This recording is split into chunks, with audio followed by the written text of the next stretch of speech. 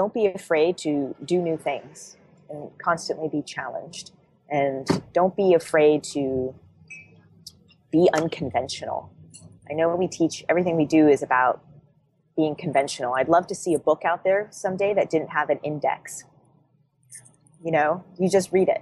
You don't need to tell me what the chapters are. I mean, who buys a book and then goes right to chapter 6 just because that subtitle was interesting? Episode 144. This is The Business of Architecture.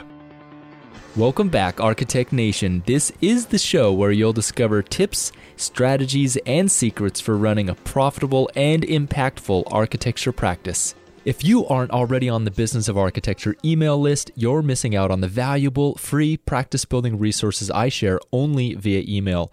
Getting on the list is simple. Visit businessofarchitecture.com and click the green Join Today button. I am your host, Enoch Sears. To get more profit or efficiency in your firm, check out this business tip from Peter Drucker. What's measured improves. Now, I found this to be so true, and as a firm owner, you must be tracking your financial key performance indicators. One of the easiest ways to do this is with a software application like ArchiOffice. Get a live walkthrough of the software by visiting archioffice.com demo, and a big thank you to ArchiOffice for supporting this show. Our guest today is the Business Development Manager at AB Design Studio based in Santa Barbara, California. And on today's episode, you'll discover the number one key to succeeding even when the competition is fierce. How our guest manages 1,900 plus relationships like clockwork. The high performer's secret to starting every day with power and success. Do you have a limited time to focus on marketing and business development? If so, you'll want to focus on this. And if you don't want to be mediocre, here's one tip to guarantee you grow personally and professionally every single day of your life. And with that, here's the second part of my interview with Arianna Leopard, the Business Development Manager at AB Design Studio. Well, Arianna, so 1,900 people in your Rolodex. The math isn't really adding up here. Maybe it does. So there's... basically I just did some quick numbers. I guess 22 minutes, I think if I did my math right, if you called every person, you'd have 22 minutes to devote to them if you have 1,900 people in your address book, if you did it full time. So tell me a little bit more about, you said 2 times a month, that would be 11 minutes per person. Are you doing anything else besides calling people? Oh, yeah, I'll do a text message, sort of the beneficial aspect of the advent of technology. The internet is not TV, right? It's an interesting platform. It's mail without postage. You can send it out without limits almost at this point. So I use GChat, iMessage, Slack, Podio. I mean, I have about 10 different communication apps on my phone, and all of those help facilitate relationships. And some people get a call, some people don't want to call. They're busy, right? I have plenty of executives who love texting. I just wanted to see how you're doing, what you need, how's your weekend? The holiday season, it's like, how do I reach out and say happy holidays without doing just a Instagram blast and hoping people see it? So there's different ways, not everybody does a call. But I run every morning, and I actually do calls while I run. I do calls when I drive. Part of it is I don't have office hours. I do all my work between 9 and 5. So, how about do you have any suggestions for CRM platforms? I know there's a lot of them out there.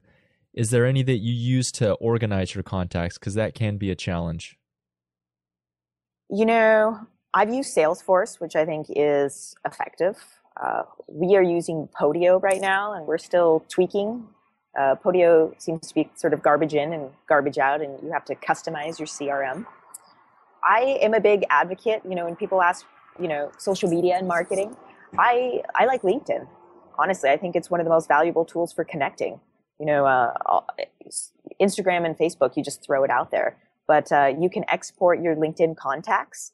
You can look them up by category. I can export, anyone who has a director of facilities or director of real estate title.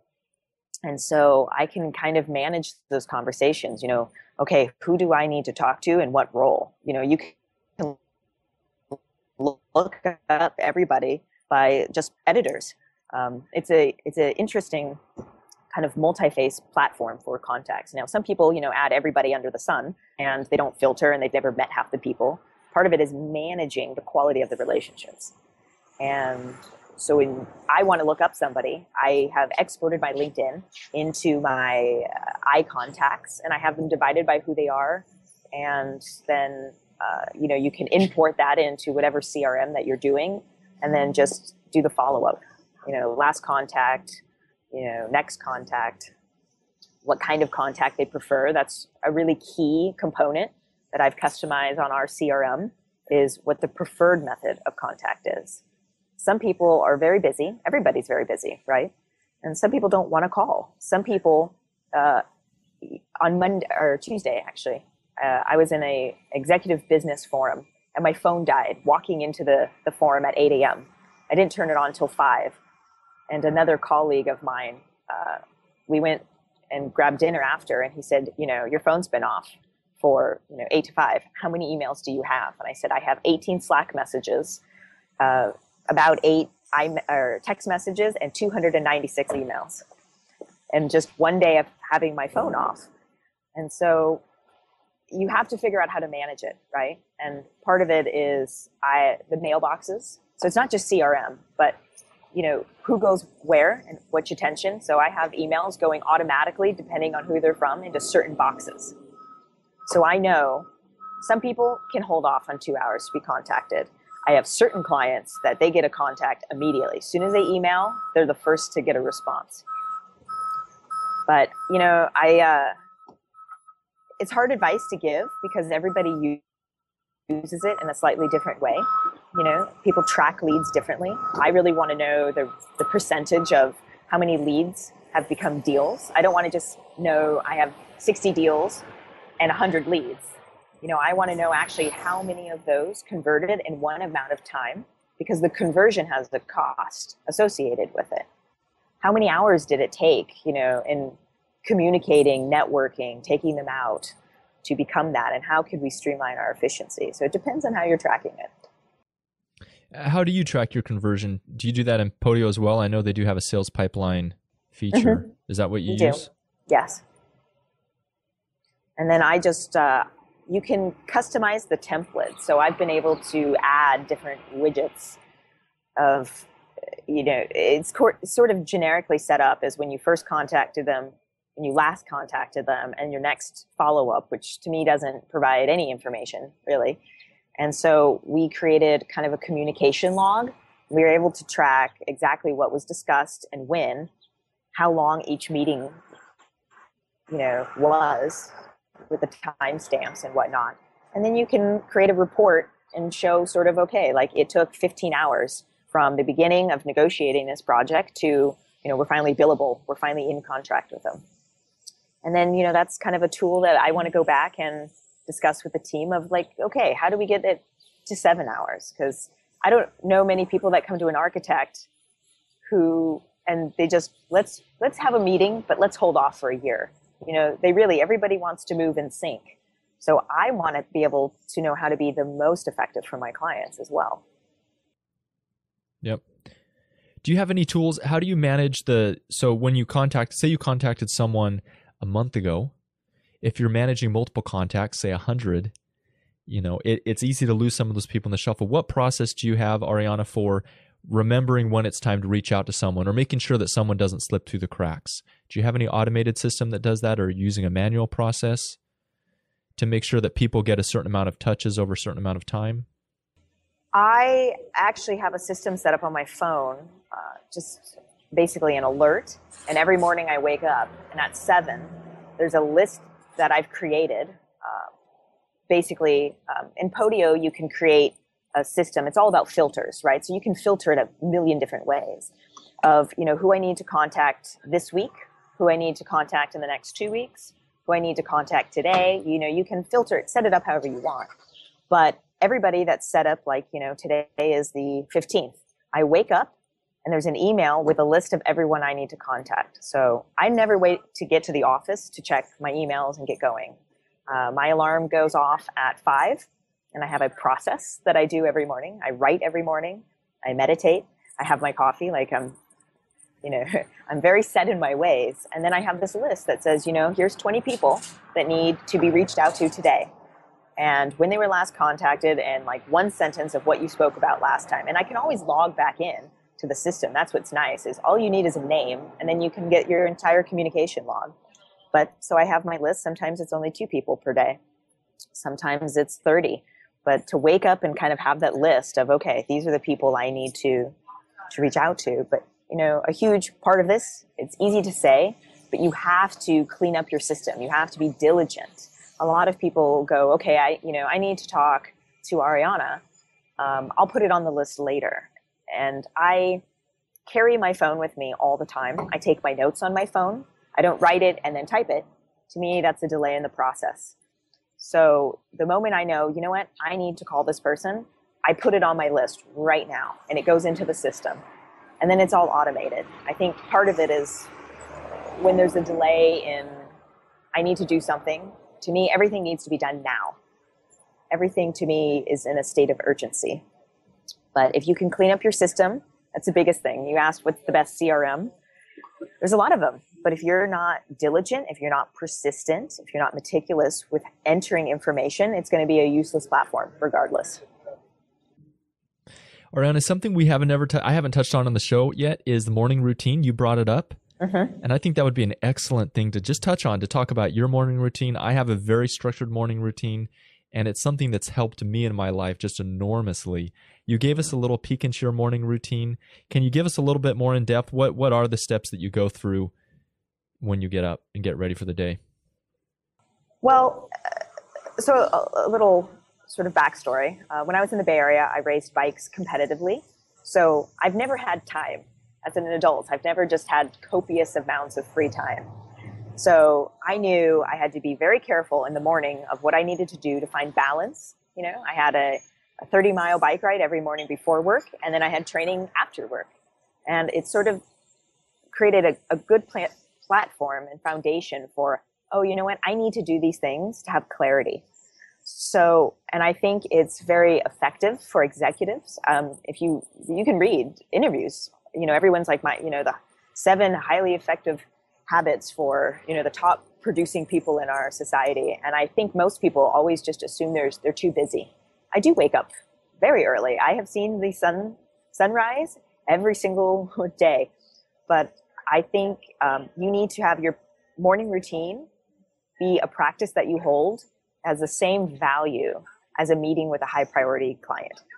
So I wake up and I check my email first. I know some people say don't ever do that, but to me, I need to know kind of what's happening for the day. And then I go for a run. I have everything timed. I mean, it is really militant in many ways. I enjoy reading the news in bed. Last January, I had a commitment for my resolution that I would write every morning for 30 minutes and I would read for 30 minutes, a book. It's this crazy thing. It's this 3D Kindle, it's a book. No one reads a book anymore. And I actually read every morning and write. And to me, that is how I create a sense of balance for the entire day. If I can't do that, I found I got burnt out by noon. And I was drinking too much coffee. I wasn't eating well. There's all these things that kind of snowball. And I think and part of the thing is it becomes automated, right? A habit is just an action that you've taken enough times that over a certain period, that's what you do. I wake up without an alarm, which is not everyone can do that, but it's a great feeling to actually just wake up and know you're not rushed. I have one set just in case, but to kind of go through those actions and feel ready when you actually walk into the door at the office, I think is very important. Some people walk in blind or they start their day blind. And I know every morning I do these things. I eat the same thing, that's part of just the routine and knowing what you need to do. What do you eat? I'm just curious. I eat, so I have a triple espresso and I eat granola. I love my mom. She makes me homemade granola. So I have granola and yogurt sounds every amazing. morning. Every single morning I have the same thing. And, there's a lot of people. Seth Godin actually spoke about this in a conference I went to. He has, I think it was a shake, some banana smoothie he's had every day for 15 years. People go, why? And he goes, why not? Like, this is my routine. Love it. So, find what makes you the most effective and make those habits, communicate that that's necessary for you to be functioning at the highest level, and communicate that to other people. And, on the weekends, if someone goes, I really just want to sleep in and then go for a brunch at 10, I'm like, no, thank you. Even on the weekends, I have my same routine that I do Monday through Friday. I love it. I think that's a really important success tip. So I'm glad we were able to get into that, just about, peak in the mind of high performers. I know that, well, I find like Seth Godin, it does take mental energy. I don't know if this may sound silly, if you've experienced this as well, but choosing what to eat for breakfast takes mental energy. And I found that I like to be a cognitive miser. I like to reserve my brain power for things that actually matter. So when it comes time to breakfast, I don't want to think about it. I want to down my smoothie, whatever I'm eating, and then just get on with the day. Maybe there's something to that, maybe not. Well, Steve Jobs talked about his uniform, wearing his black turtleneck every day. And he said, I'm the most creative in the morning, the most energized in the morning. And it caused him a great deal of stress to have to worry about what to wear. So this was his uniform, and there's a lot of ideas about why architects more or less wear all black. I mean, we do. And a lot of us. And, part of it is not distracting the client with our, design preference, part of it, letting the art speak for itself. There's all these different things. I just like that I don't have to worry. I can grab pretty much anything in my closet in the pitch dark and it looks okay together. So to me, it's kind of what we call in architecture, the client and our initial due diligence meetings. It's value engineering, right? What's important and what's not? Where can I cut corners, or where do I need to keep the integrity? For me, I learned sort of what I don't need to worry about, I can automate in some ways. I mean, that's what you're doing when you're talking about CRM and having automatic reminders and all this. We could do that with all aspects of our life. I feel like my memory is kind of, the computer's disk full message that it always blinks at me every day that I have too much on there, delete. One thing comes in, something has to go out. So the less that I have to remember, the less that I have to take action on for myself,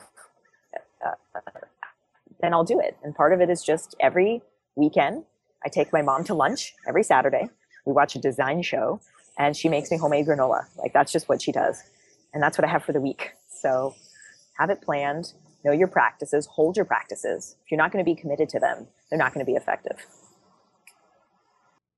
So the 80-20 principle says that for everything you do in your life, 20% is going to give you 80% of your results, and vice versa. 80% will give you 20%. So sometimes it's called the law of the vital few and the trivial many. So say, for instance, if you have 100 clients, you may have 20 of them who produce the most revenue, are the most enjoyable to work with, and then the other 80% will produce 20% of the revenue. Arianna, what I'd like to ask you is, if you're talking to a sole practicing architect or someone who has a small firm, they can't afford to bring in a business development marketing person, but they do want to grow their firm and they do want to make those connections. What would you say would be the 20%, the priority with limited amount of time to focus on? Because they don't have all day to call up contacts. They don't have all day to go out there and network necessarily. They might want to get to that point. But if they do have limited time, where would you say they would be best off putting their efforts? That goes back to kind of the Internet of Things and the possibility that you have with the least cost, right? It is costly to go out there. It's time consuming. I don't have kids, so I can do that at night. A lot of people can't. That's part of it. They have to be home sort of around 6. I think LinkedIn is valuable for initial conversations. I like the press. A long time ago, I interned as a press officer at the Department of Justice, and it was great because you learn the value of the press. And I would call, your local, if you want to be a local architect. I mean, I assume you can't do certain projects, across the country if you're a sole practitioner. Call the local paper and say, hey, I'd really like to do a feature piece. And this is me. I've had lots of success doing marketing projects on the side for other firms before AB. And I set up, I facilitated an article on them. And, within a week, people called and said, hey, I'd love you to design my winery. I'd love you to do this. So it's just getting yourself out there to your audience. It's not touching every person, turning a suspect into a lead, into a deal, and being aggressive. Part of it is just getting your name and your brand out there. So if you're by yourself, I think that's one of the most effective things. Communities rally around their members. I think more or less. I don't know any community that goes, I'm just going to let someone flail out there by themselves. I mean, that's the whole concept. Santa Barbara is very tight in many ways. So I would, that's definitely one option. Introductions. Don't be afraid to ask people that you respect to make an introduction.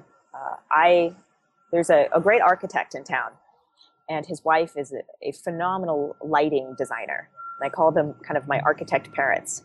And we went to dinner, and they brought another female architect who was my age from a very prestigious firm here in town. And we all went to dinner, and they literally, my design parents, set me up on a play date with another architect because they thought it would be beneficial and I need to meet other females. That's, another thing. There's not many of us out there in architecture. So, just to reach out and say, hey, I'd like to meet new people. Who do you know? That it didn't take much time. It was a request. They could have declined it. They can accept it.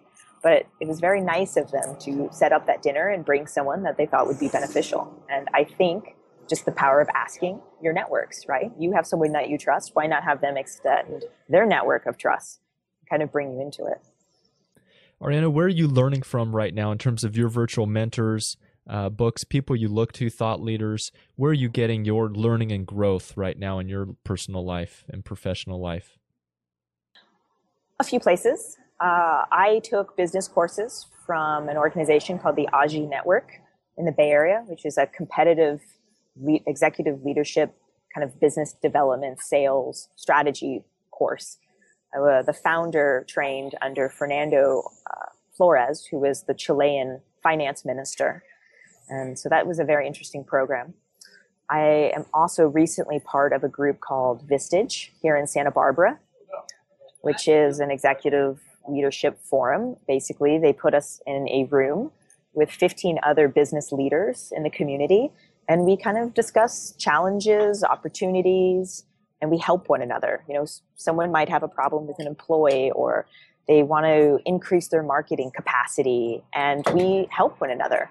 And I think it's a very valuable tool that once a month for between 8 and 5, you get together with other leaders in your community, and it's a vault. Nothing that that you say in there ever leaves the room. So it's facilitated trust in many ways. It's hard to go into a room and just tell your secrets to people, but I think that's been very valuable. And like I said, everyone needs a mentor. I don't think you're ever too old to have one. And mine from RTKL has been phenomenal in reviewing print collateral. When I redo something, I'm like, what do you think about this? Based on the size of deals he does and what I aspire to do, he could say, you know what? A guy trying to build a $150 million hotel really doesn't want to see so much text. I'm like, great. I think everybody needs someone to have a conversation with. And so you can do a business class, you can read books, but I think really our value comes from other people. So find people you respect, and even like forums online. This is why I think the business of architecture is so helpful. Is you listen to something interesting, you go, you know what, that was interesting. The insight was helpful. I'd like to know more. And then I will just Google that person and then email or call them and say, can we Skype? Can we start an email conversation? Can we create a virtual relationship? Can we meet in person for lunch? That's what I do. In grad school, I would read a book. And if I found it interesting, or impactful in any way, I would look up where they were lecturing. I would email them. I'd ask them more, are you doing a second version of this? Or has your thesis changed over the years? You wrote it in 99, it's 2011. So part of it is, just looking for things that inspire and then connecting with those people. Arianna, it's been great having you on Business of Architecture. I'm glad that you have listened to the show, found it profitable, enjoyable for you, and that you're now a guest on the show. Just to finish up here, is there any question that you feel I should have asked that I didn't? For instance, is there something in the back of your head you said, you know what, I have this asset, I've done this, and this has been really powerful for me. Enoch didn't ask me about that. I wish he would have, because that's something that I could really, some value I could have shared or given. Does anything come to mind in terms of questions that my audience might get value out of that I didn't ask about you or your background? I have a very unusual background, and I think it's sort of a millennial challenge. People look at our resumes and they go, wow, you've moved around a lot, or you've done this, and there's no pension, there's no security for sort of the younger generation. We didn't grow up knowing that we'd be at one firm for 20 years and then we'd go to another firm for 20 years and then we would retire. So, one thing is, how do you sort of navigate what you do? And for me, it's always about finding possibilities and converting those to opportunities. So, how do you stay fresh in the market? How do you stay relevant? I think relevancy is an interesting question that nobody asks about. And part of it is, don't be afraid to do new things and constantly be challenged. And don't be afraid to be unconventional. I know we teach, everything we do is about being conventional. I'd love to see a book out there someday that didn't have an index. You just read it. You don't need to tell me what the chapters are. I mean, who buys a book and then goes right to chapter 6 just because that subtitle was interesting? Interesting. I have a mentor and friend of mine who does 6-week challenges to sort of put him out of his comfort zone in terms of, you said, always learning, always growing, doing new things. Sometimes we need things to challenge us to get us out of our comfort zones. Do you have any routines or any techniques, Arianna, that you do personally to stay relevant and to make sure that you're always walking on the curb? I actually wake up every day and choose one thing that I know is going to make me uncomfortable, and then I do it every day. It could be, I'm going to go to a difficult yoga class. I'm going to read a book that's not in the genre that I normally do. I'm going to go do karaoke because I have a horrible voice and no rhythm, but something. I'm going to go to a boot camp. I'm going to go with a group of Psalms and be way out of my league. Every day I do something I know is a little bit of poison, but will make me stronger in the long run. We sort of need that anti-fragile, if that makes sense, to do something that's slightly dangerous and, unconventional, a little bit of that toxin, but will overall build our immunity in some way. And I think if you're going to stay relevant, you need to be, one, okay with failure. It's not, failure doesn't mean it's the end of the game. It means you get to just try again. You can always pass go over and over. And for me, the most dreadful thing I can think of is being mediocre or being uninteresting with myself. And part of business development, meeting new people, having clients take an interest in you, you're selling the brand of your firm, but you're really selling yourself as well. And I think if you're not comfortable challenging yourself and where you stand, if you don't have an opinion about what you do, you're going to kind of walk on the side of being irrelevant quicker. I love it. Thank you, Arianna, for joining us on Business of Architecture. Thank you for dropping some value bombs there for our listeners. Yes, thank you. And that's a wrap for another show about the business of architecture.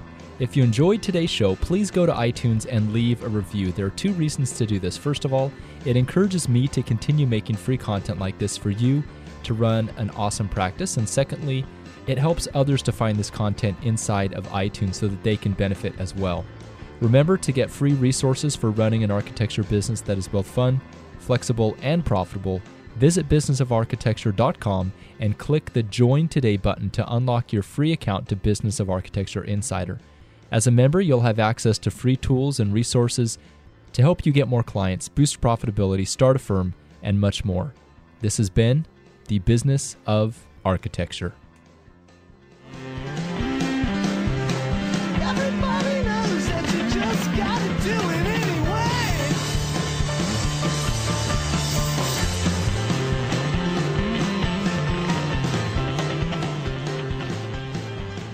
The views expressed on this show by my guests do not represent those of the host, and I make no representation, promise, guarantee, pledge, warranty, contract, bond, or commitment except to help you conquer the world. Bump music credit to Ben Folds 5, Do It Anyway.